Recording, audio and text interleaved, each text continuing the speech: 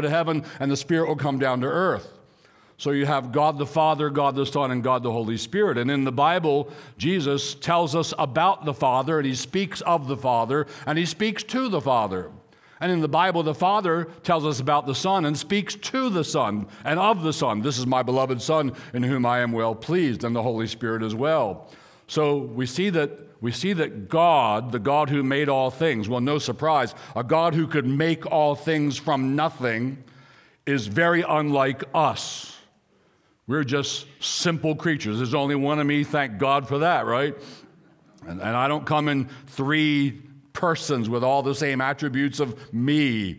No, I'm just very simple. I'm one, and each of you are one. But God, the God who made everything, is unlike us. He eternally exists as three persons, God the Father, God the Son, and the Holy Spirit. God the Holy Spirit. They were always there together, always. Go back to any point in eternity past, and there's God the Father, God the Son, God the Holy Spirit, one God, eternally existing in three co-equal persons.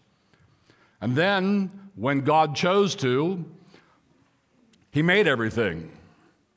And he created humans, made in his image, uniquely among all his creation. The crown, the apex of his creating work is creating humanity. But of course, we fell with our first father, Adam, and because of that, we're all sinners and we're in need of a redeemer. And so now this brings us to the incarnation. So what did God do? Here's the thing. This mysterious nature of God, Father, Son, Holy Spirit, three persons, one being, one God, eternally coexistent.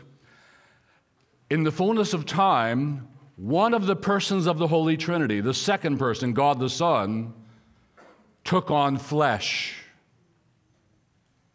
So the Trinity is already hard to grasp. The Trinity is already, I say it reverently, strange, different. But it becomes even more strange when, in the fullness of time, one of the members, God the Son, the second person of the Holy Trinity, took on flesh, and he was fully God and fully man. He was as human as you are. He was as God is. He was both. The two natures perfectly commingled, and he shall be God and human forever. So how strange is that? The Creator partook of, fellowshiped with, became one of, like the created. He was never created, but he became human and will be forever. Can't wait to get to heaven and hope my brain will be bigger and the light will be brighter and I'll understand even a little more of that, maybe down through time. So that's the incarnation. Why, back to the sermon title then, why the incarnation? Why did this happen? In our day, many people, sadly, would answer something less than the biblical answer. Their answers are in part true, but they're not the main answer, and so they're false. In our day, many would say, well, God came in human flesh to teach us how to treat one another. Well, he did, but that was not the main thing. God came in human flesh to show us how to love, how to show love and love one another. Well, he did, but that's not the main thing. God came in human flesh to exemplify humility. Look at God's humility. He would even come down with humanity. And he did indicate his humility by the incarnation, but that's not the main thing. That's not the whole thing. But fortunately, in the New Testament, many, many, many times, more than we can look at today, there are phrases that go like this. It might be an apostle saying, he came to, purpose clause, and then ... do this or that or that. Or there are many times when Jesus said, I have come to ... And there are many of those. We're going to look at some of those today, some from the apostles and some from the mouth of the Lord Jesus himself. Why did he come? What's the point of the incarnation? Here's the first thing. This might be the most important one. He came to save sinners. He came to save sinners. Paul gives us this clearly, 1 Timothy 1:15, here it is. Jesus Christ came into the world, why? To save sinners, of whom I am chief. Now, you might want to argue with Paul. No, Paul, I think I'm chief. Paul's going to say, no, he was chief. Well, in his day, he was murdering Christians and imprisoning men and women, boys and girls, so I think he might have us all beat. Maybe he really is chief if we want to compare ourselves. But why did Jesus Christ come into the world? To save sinners. That's why he came. That's what Christmas is about. Hallelujah, Jesus came to save sinners. What's the word save mean? In what way did he save? What did he save them from debt? Did he save them from illness? Did he save them from mean people? What did he save them from? The Greek word for save is the word sozo, and it simply means to save or to deliver. But so from what did he deliver us? Well, from sin and from judgment and from hell and from the wiles of the devil, and from ourselves, and from our fallenness. He came to save sinners. That's good news, my friend. What kind of people does Jesus receive to himself? Only sinners. There are no other kinds. Do I have to be a really good person to become a Christian? Do I have to be a really good person to go to Jesus Christ, or he'll reject me? No. The only kind he receives are the bad kind, because we're all the bad kind. He came to save sinners. If you can reckon that you are one of those, and that is something you need to know about yourself, it's important to know who you are. It's important to know who God is. It's important to know who other people are. We talked for a moment ago a little bit about who God is and how he is. But it's important to know who you are. You're a creature created by God, made in his image and likeness.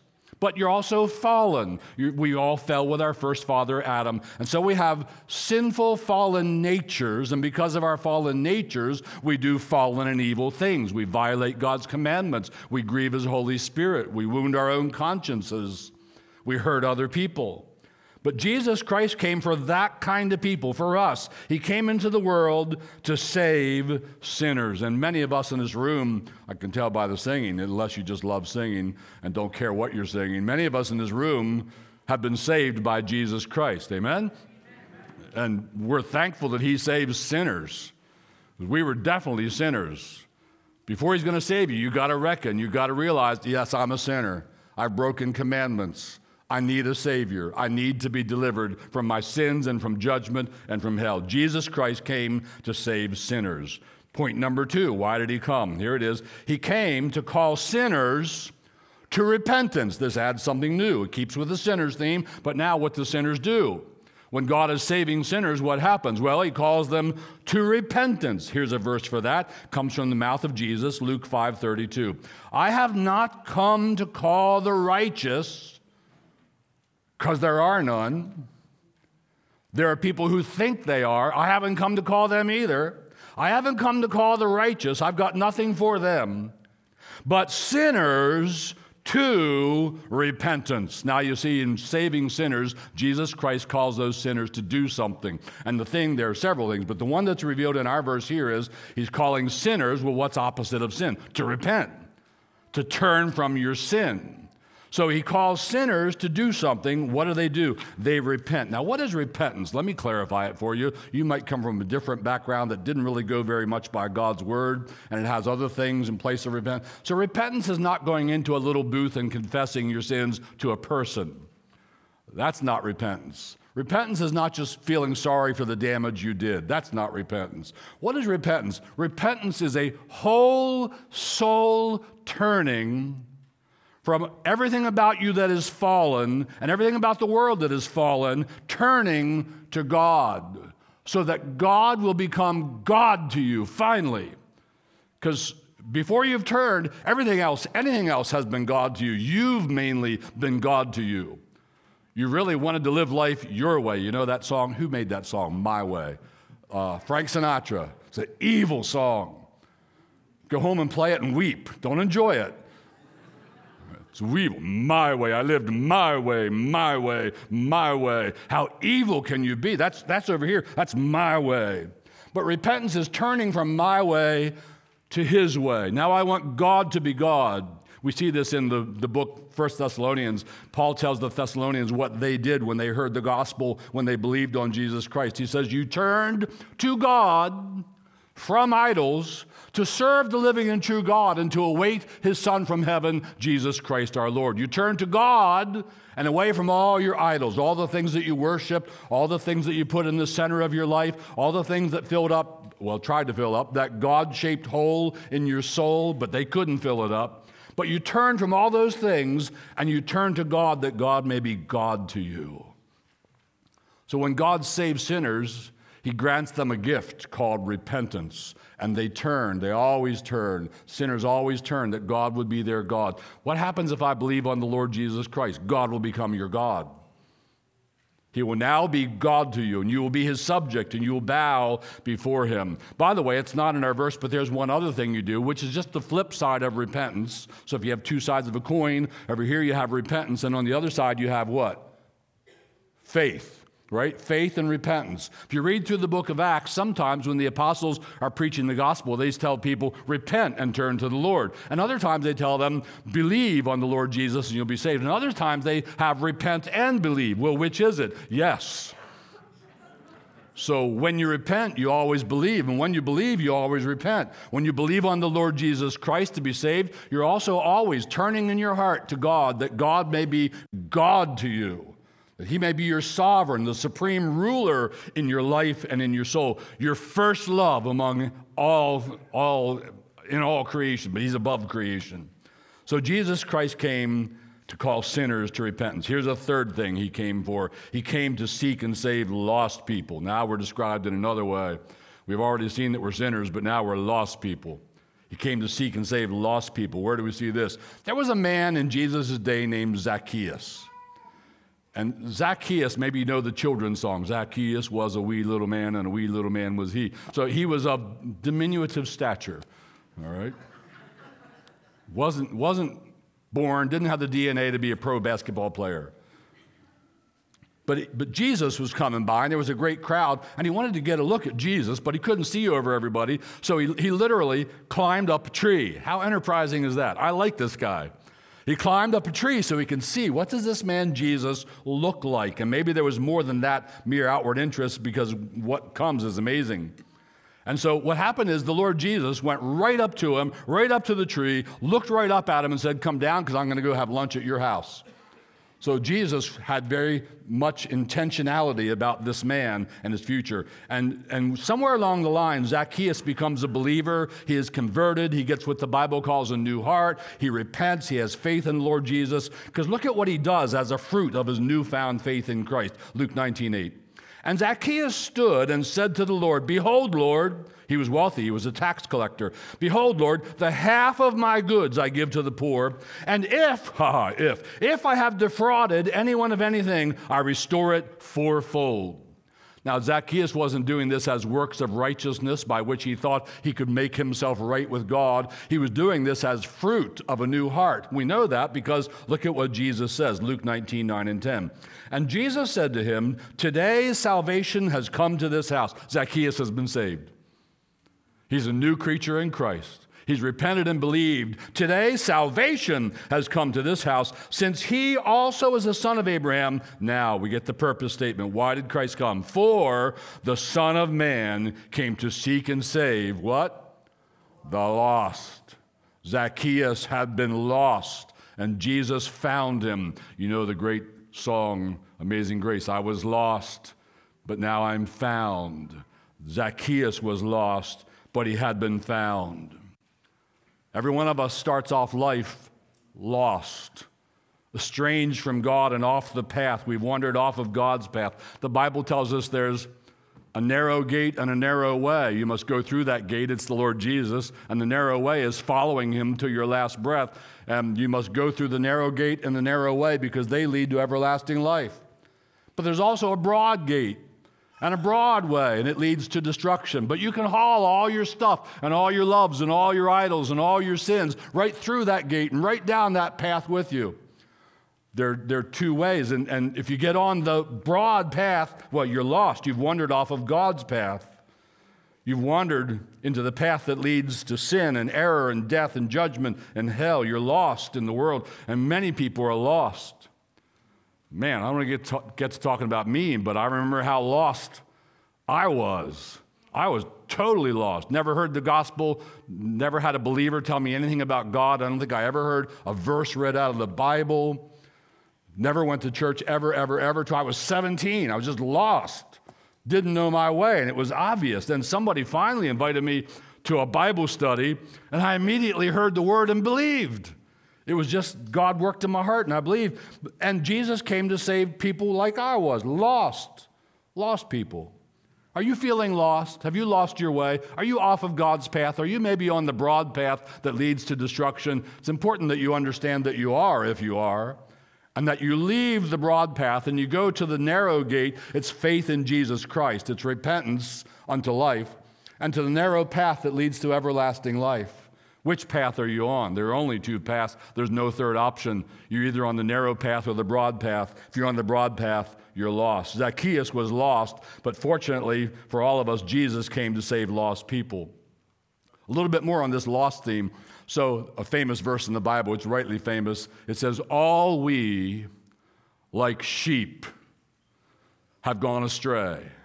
What do we know about sheep? Yeah, nobody's surprised that the thing talks about a sheep who's gone astray. They do that. They get lost real easily. Their sense, they don't have a homing sense. They don't have GPS. They can't find their way back very well. They get lost. Not like homing pigeons. They can find their way back. Not like bears. This is horribly off track, but I got to tell you anyway. Have you read, this is a true story. There are other ones, but this is the greatest one. There was a bear in the mountains of Tennessee, and she was making trouble with picnic baskets and all that. She had her favorite picnic table. She would go there again, and they thought, we got to relocate her. So they came in, they shoot him with a dart or something and drug her, put her inside an enclosed truck, and they drove her 1,000 miles, 3 states away, and let her out. You know what she did? She walked and walked and walked and walked right back to her favorite picnic table. And we're totally mystified. No one knows how bears do that. God knows. God gave that ability to bear. But not sheep. You take a sheep 1,000 miles away, it's going to die. Right? Wolf is going to eat it. Something's going to eat it. It's just going to die. Zacchaeus, like us, all we like sheep have gone astray. But the Lord has laid on him, who's the him? Jesus Christ, the iniquities of us all. So you started life on the wrong path. You started life lost. You started life going astray. Have you come to Jesus Christ, and has he become the shepherd and overseer of your soul? See, that's something he does. You'll no longer be lost. You'll have a shepherd. His rod and his staff, they finish it with me. Comfort me. Oh, I'm so comforted to have a Savior who's a shepherd, who keeps after me with his rod and his staff and keeps my feet on the narrow path that leads to everlasting life. Jesus seeks and saves lost people. He does it now through his word and through his church and through his people. Here's a fourth reason why Jesus came. I like this one. I like them all. But he came, fourthly, to preach good news, to preach. He came to preach. That's why I like it, because I preach. And Jesus came to preach, thus magnifying the ministry, thus glorifying the thing. Give me a moment there, all right? Jesus came to preach. So before I even get to the verse, I want to just say, so therefore, away with all these people, these foolish people who say, preaching doesn't really change lives. There are always Christians who are saying this stuff. Preaching doesn't really change lives. It's just like one-on-one discipleship or small groups. Well, I'm all for discipleship. I'm all for small groups and all the above. But Jesus Christ came to do what? To preach, to change lives. So don't poo-poo preaching, all right? And here we're going to see him doing it in the synagogue in Nazareth. Actually, he's not going to be preaching, but he's going to read the scripture like we have today. He's invited to come up and do the reading. He finds in the scroll where the book of Isaiah is, he found the text he wanted and he read it. And I bet you could have heard a pin drop in that place. Because what he's about to say, he's going to say, this day, this scripture has been fulfilled in your sight. He's saying, I'm the one that verse is about. Listen to it. He's standing there in the synagogue. All eyes are on him. And he reads this portion from Isaiah. Here it is. The Spirit of the Lord is upon me, because he has anointed me to preach, to proclaim. It's the word preach. Keruso. So somebody who was the herald, the king's herald, would have to go out. He had to have a big voice because there was no PA system, no amplification. And he would go out in the streets and he would herald, thus saith the king. And you all had to listen, and he would lift up his voice and proclaim. And that's what a preacher is. And this is what Jesus did. He says, the Spirit of the Lord is upon me because he has anointed me to proclaim good news to the poor. He has sent me to proclaim, second time, liberty to the captives and recovering of sight to the blind, the spiritually blind especially. To set at liberty those who are oppressed by sin and Satan and judgment, and for a third time, to proclaim the year of the Lord's favor, Isaiah 61, 1 and 2.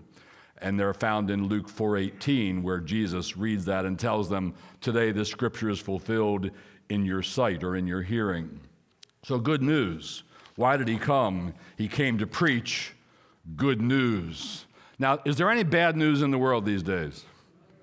Yeah, just a little bit here and there, right? There's always been a little bit of bad news in the world. There's always a lot of bad news.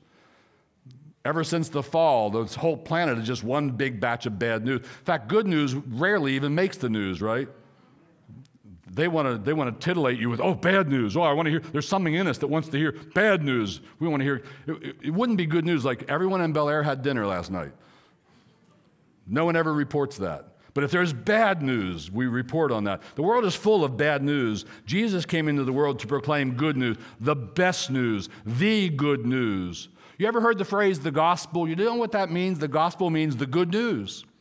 And the good news is that you can be delivered from your fallenness and from the consequences of your transgressions of God's law through the shed blood of God the Son, the Savior, the Lord Jesus Christ. He bore our sins in his own body on Calvary's tree, and if we turn to him in saving faith, and if we repent and turn to him, he will take our sins and bear them in his own body on the tree, and he will grant his righteousness to our record. And when the Father sees us, he sees us in Christ, holy and righteous and unreprovable. It's just amazing.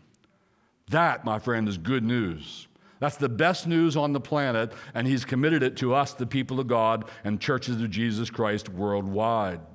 And what is the good news again? There is liberty, there is recovery, there is liberty a second time. Good news floods your soul when you turn to the Lord Jesus Christ. Here's a fifth reason why Christ came. You want to hear a fifth reason? You're not done yet? Have you clocked out yet? Are you still listening? Hope you are. Here's a fifth reason. Jesus came to serve and to give his life a ransom. This is in Mark chapter 10, and it's Jesus speaking. And he says, for even the Son of Man, it's one of many ways he's identified. That means he is human. For even the Son of Man did not come to this planet to be served, but to serve and to give his life a ransom for many. So Jesus Christ came to serve you. You are part of that number that he came to serve. He came to serve humans. He came to serve the fallen race of Adam. He came to serve, but more importantly, and to give his life a ransom for many. Now, what is a ransom? What do you know about a ransom? So what do? This is terrible. I hate to even talk about it. So you go to the wrong country in the wrong place at the wrong time, and they steal one of your family members. I won't even name one, all right?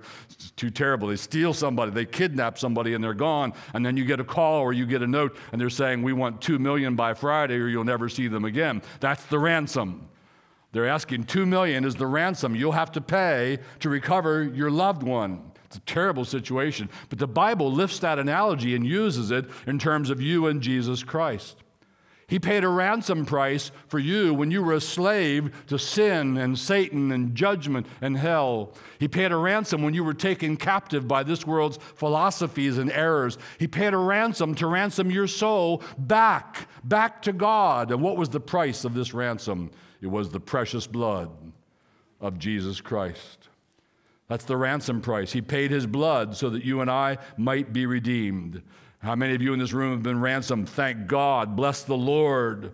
Think about if a loved one of yours was really kidnapped and then you got them back. Sometimes, they take the money and you don't ever see the child or the person anymore anyway. But imagine if it really happened to you and you paid a ransom and you got someone back. That'd be wonderful. This is more wonderful. And this is way more people. This is all who will turn to the Lord Jesus Christ. He ransoms you. He pays the ransom for your soul through his shed blood. You ought to live every day happy, happy, happy all the time. You ought to just make up your own song and sing it. I've been ransomed. Spell it out. R-A-N-S-O-M-E-D, ransomed. You can make a song out of that. This is one of the reasons Christ came, to purchase you back through his own shed blood. Reason number 6, here it is, to deliver believers, all who will turn to him, from darkness. From darkness. From darkness. We saw earlier in the service in Isaiah 9, the people who walked in darkness, that's us, have seen a great light, that's Christ. Those who dwelt in a land of deep darkness, that's us. On them light has shone.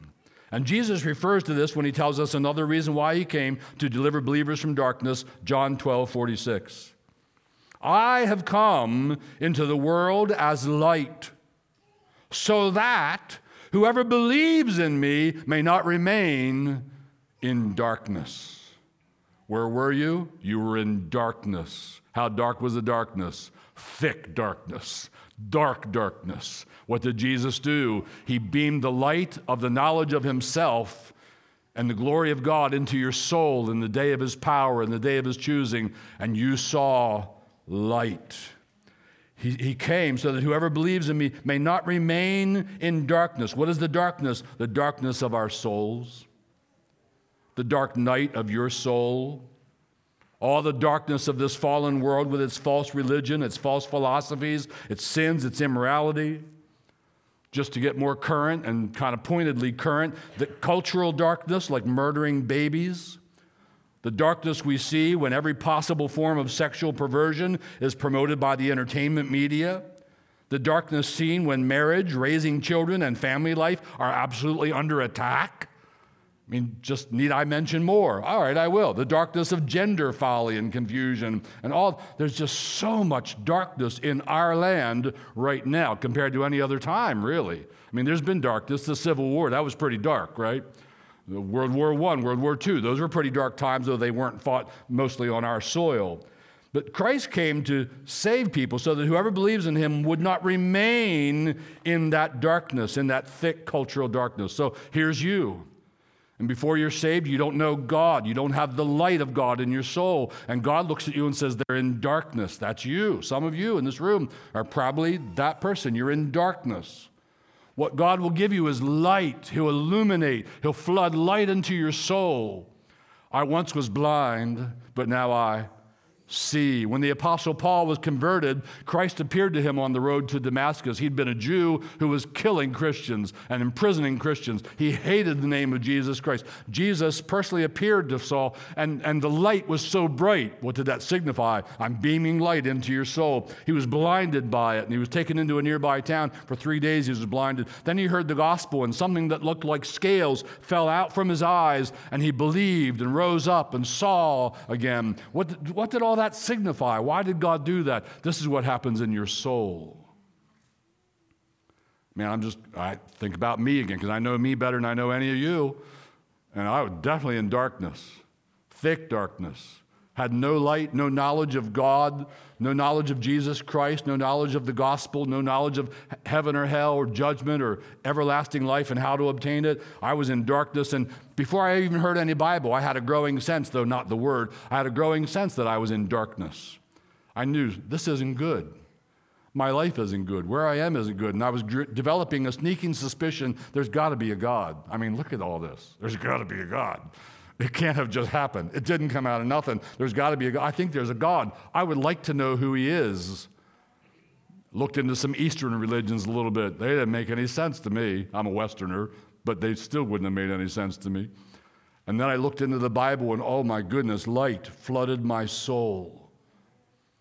And I was blind, but now I see by the grace of God. Are you in darkness? Jesus came to deliver people out of darkness. Paul glories in this. Listen to Colossians 1 and verse 13. He looks back at what Jesus did on the cross and said, he has delivered us from the domain of darkness and transferred us to the kingdom of his beloved Son. He glories in it. Peter also glories in this, 1 Peter 2:9, that you, believers, may proclaim the excellencies of him who called you out of darkness into his marvelous light. Is it marvelous light? Say amen. Yeah, it's marvelous light. Anybody want to go back to your darkness? No, Lord, save me from even putting my little finger back in that darkness, right? That's the other side. I don't want to be over in the side of darkness. I'm reminded of a great hymn that most of you probably never heard. It's called Blessed Jesus at Thy Word. And here's the second stanza. I'll put it up. All our knowledge, sense, and sight lie in deepest darkness shrouded, till your Spirit breaks our night with your beams of truth unclouded. You alone to God can win us. You must work all good within us. Great old hymn. Are you in darkness? Dear friend, Jesus came to deliver you from that darkness and into his marvelous light. Have you been delivered? Bless the Lord. Here's a seventh reason why Jesus Christ came. He came, seventhly, to fulfill God's law for you. Oh, this is good news.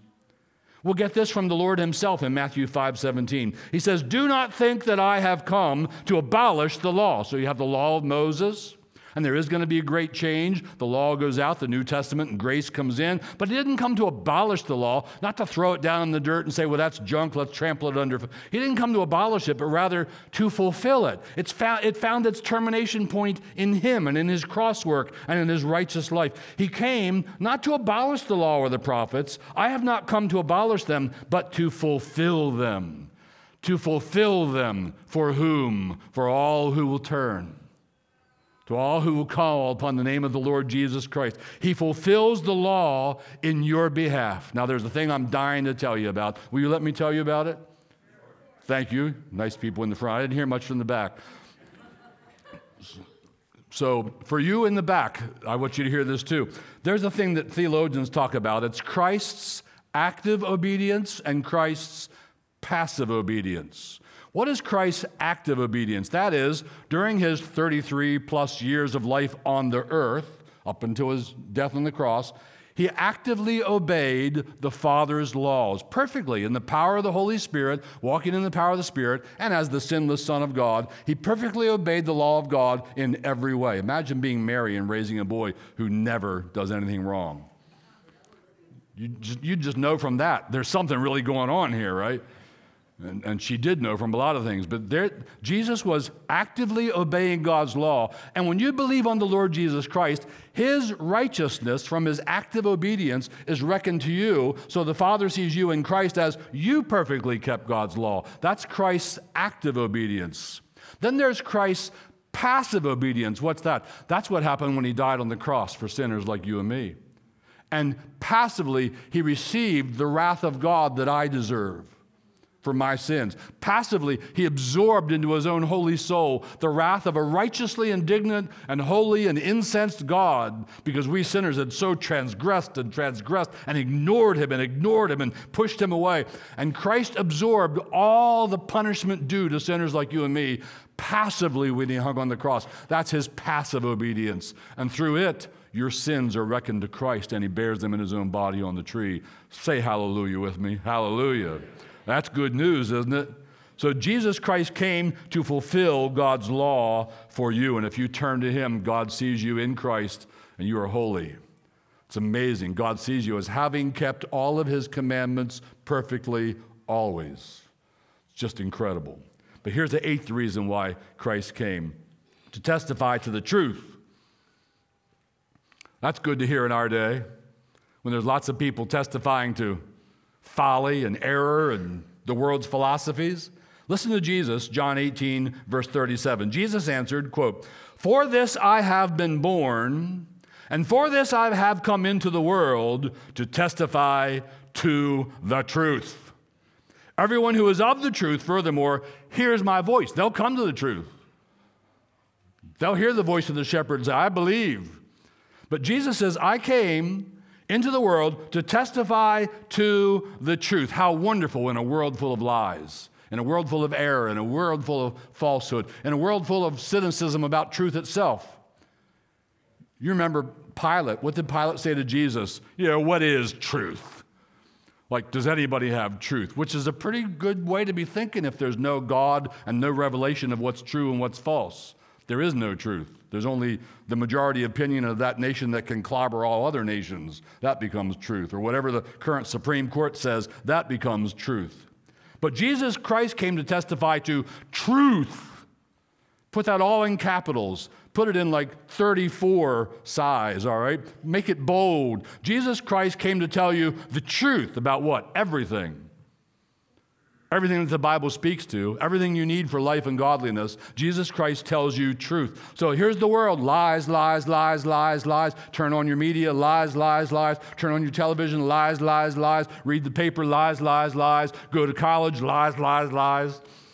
Go to Harvard: lies, lies, lies, lies. Couldn't resist that one, huh? UPenn, and what was the other one? MIT was? No, it was. Okay, all right. Go to one of those lies, lies, lies, lies. Jesus Christ, cut through all that and says, you want to know truth? Here is truth. And you get a whole book that tells you the truth, and it's a firm foundation to build your life on. It's a good way to live in the truth of God and the truth of the Lord Jesus Christ. Have you come to him for truth? Do you get your truth from Jesus Christ, or do you get your truth from the world, which is to say you're really ultimately getting it from the devil, who's the God of this present age? Where do you get your truth? Not from culture, not from the university, from Jesus Christ and the Bible. Listen to him, receive the truth, turn to him. He said, I am the way, the truth, and the life. No man comes unto the Father but by me. Now I have a ninth reason Jesus came.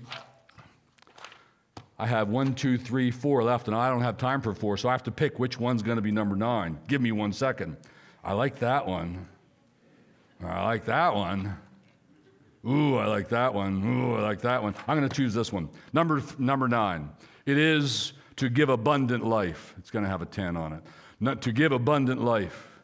Listen to this. John 10:10. Jesus said, I came. Why did you come? Tell us, Jesus. I came that they may have life and have it abundantly.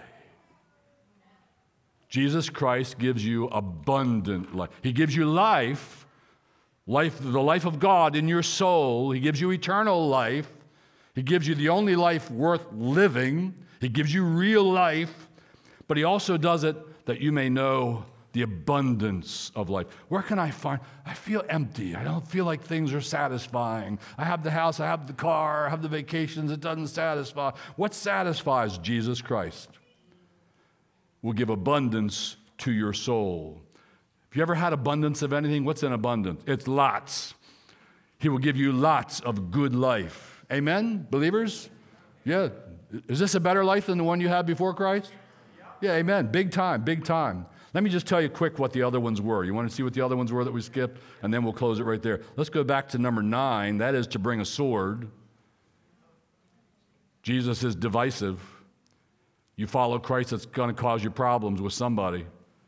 If you're a serious follower of Christ, somebody isn't going to like you anymore. You're going to have trouble with somebody anymore. He came to bring a sword. Here's another one, to deliver us from the fear of death. That's number 11. And number 12 that we didn't do is finally to proclaim liberty to the captives.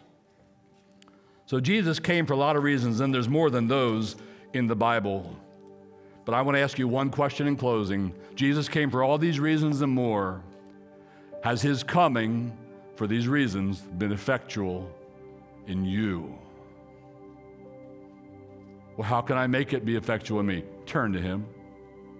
Call upon the name of the Lord. Repent and believe in the Lord Jesus Christ. And all of this will be for you. Amen. Let's bow and pray together. Father, we pray that in this place and wherever else the message of Christ is proclaimed today, we pray that those who are far from God would be drawn near in the power of the Holy Spirit and through the shed blood of the Lord Jesus Christ. O Lord, save lost sinners in our midst, we pray. Awaken them from their dark night of the soul. Quicken them and put life in their soul. Beam light into their minds that they may see and understand and see the beauty of Jesus Christ. May they turn even now and say, Lord Jesus, I believe. I'm calling upon you. Please, would you give even me that life? And Father, for all of us who have so been turned, will we just rejoice before you? We bless you. Thank you for Christ Jesus, our Savior, our God, our Lord.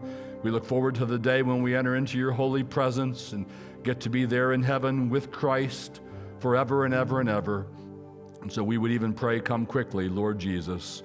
We rejoiced in your first coming today. We look forward to your second coming and the new heavens and the new earth in which righteousness dwell. And so we pray in the name of Jesus Christ with thanksgiving. Amen. Amen. Would you like to talk to a Cornerstone pastor about anything that was in this message today or anything else about the Christian life, well, we're available to you. Here's a real easy way you can do that. You can just text the word pastor to the number on the screen above my head, and one of our pastors will reach out to you this week. We love to do that. We do it often. Please give us another opportunity. We look forward to the conversation with you. Thank you. Pastor Stan. All right. Thank you, Steve, for that message today. And good afternoon, everyone. I want to greet you with the words of Luke chapter 2. Glory to God in the highest, and on earth peace among those with whom God is pleased. Is that a amen? Amen. Christ's entrance into the world was a glorious celebration. And that celebration continues every week that we participate in communion. Communion is a way for us to give glory to God and to give him thanks for his mercy and grace that he extends to us. And if you are a child of God, we welcome you to join us in communion. If you need elements, you can find them in the back. Our communion meditation today is going to be from Hebrews chapter 2, verse 10 and verse 17. And one of the themes of Hebrews is Jesus Christ is the founder of our salvation. It's a chapter that is rich in Christology, which we heard today from Steve's message. Verse 10 says this, "For it was fitting that he, for whom and by whom all things exist, and bringing many sons to glory, should make the founder of their salvation perfect through suffering." It was appropriate. It was right that Jesus came to suffer. It had to be, because that is our common lot, right? That's man's common lot. And the scripture said he was made perfect through suffering. Now, was Jesus not perfect? No. Then what did the author mean by that?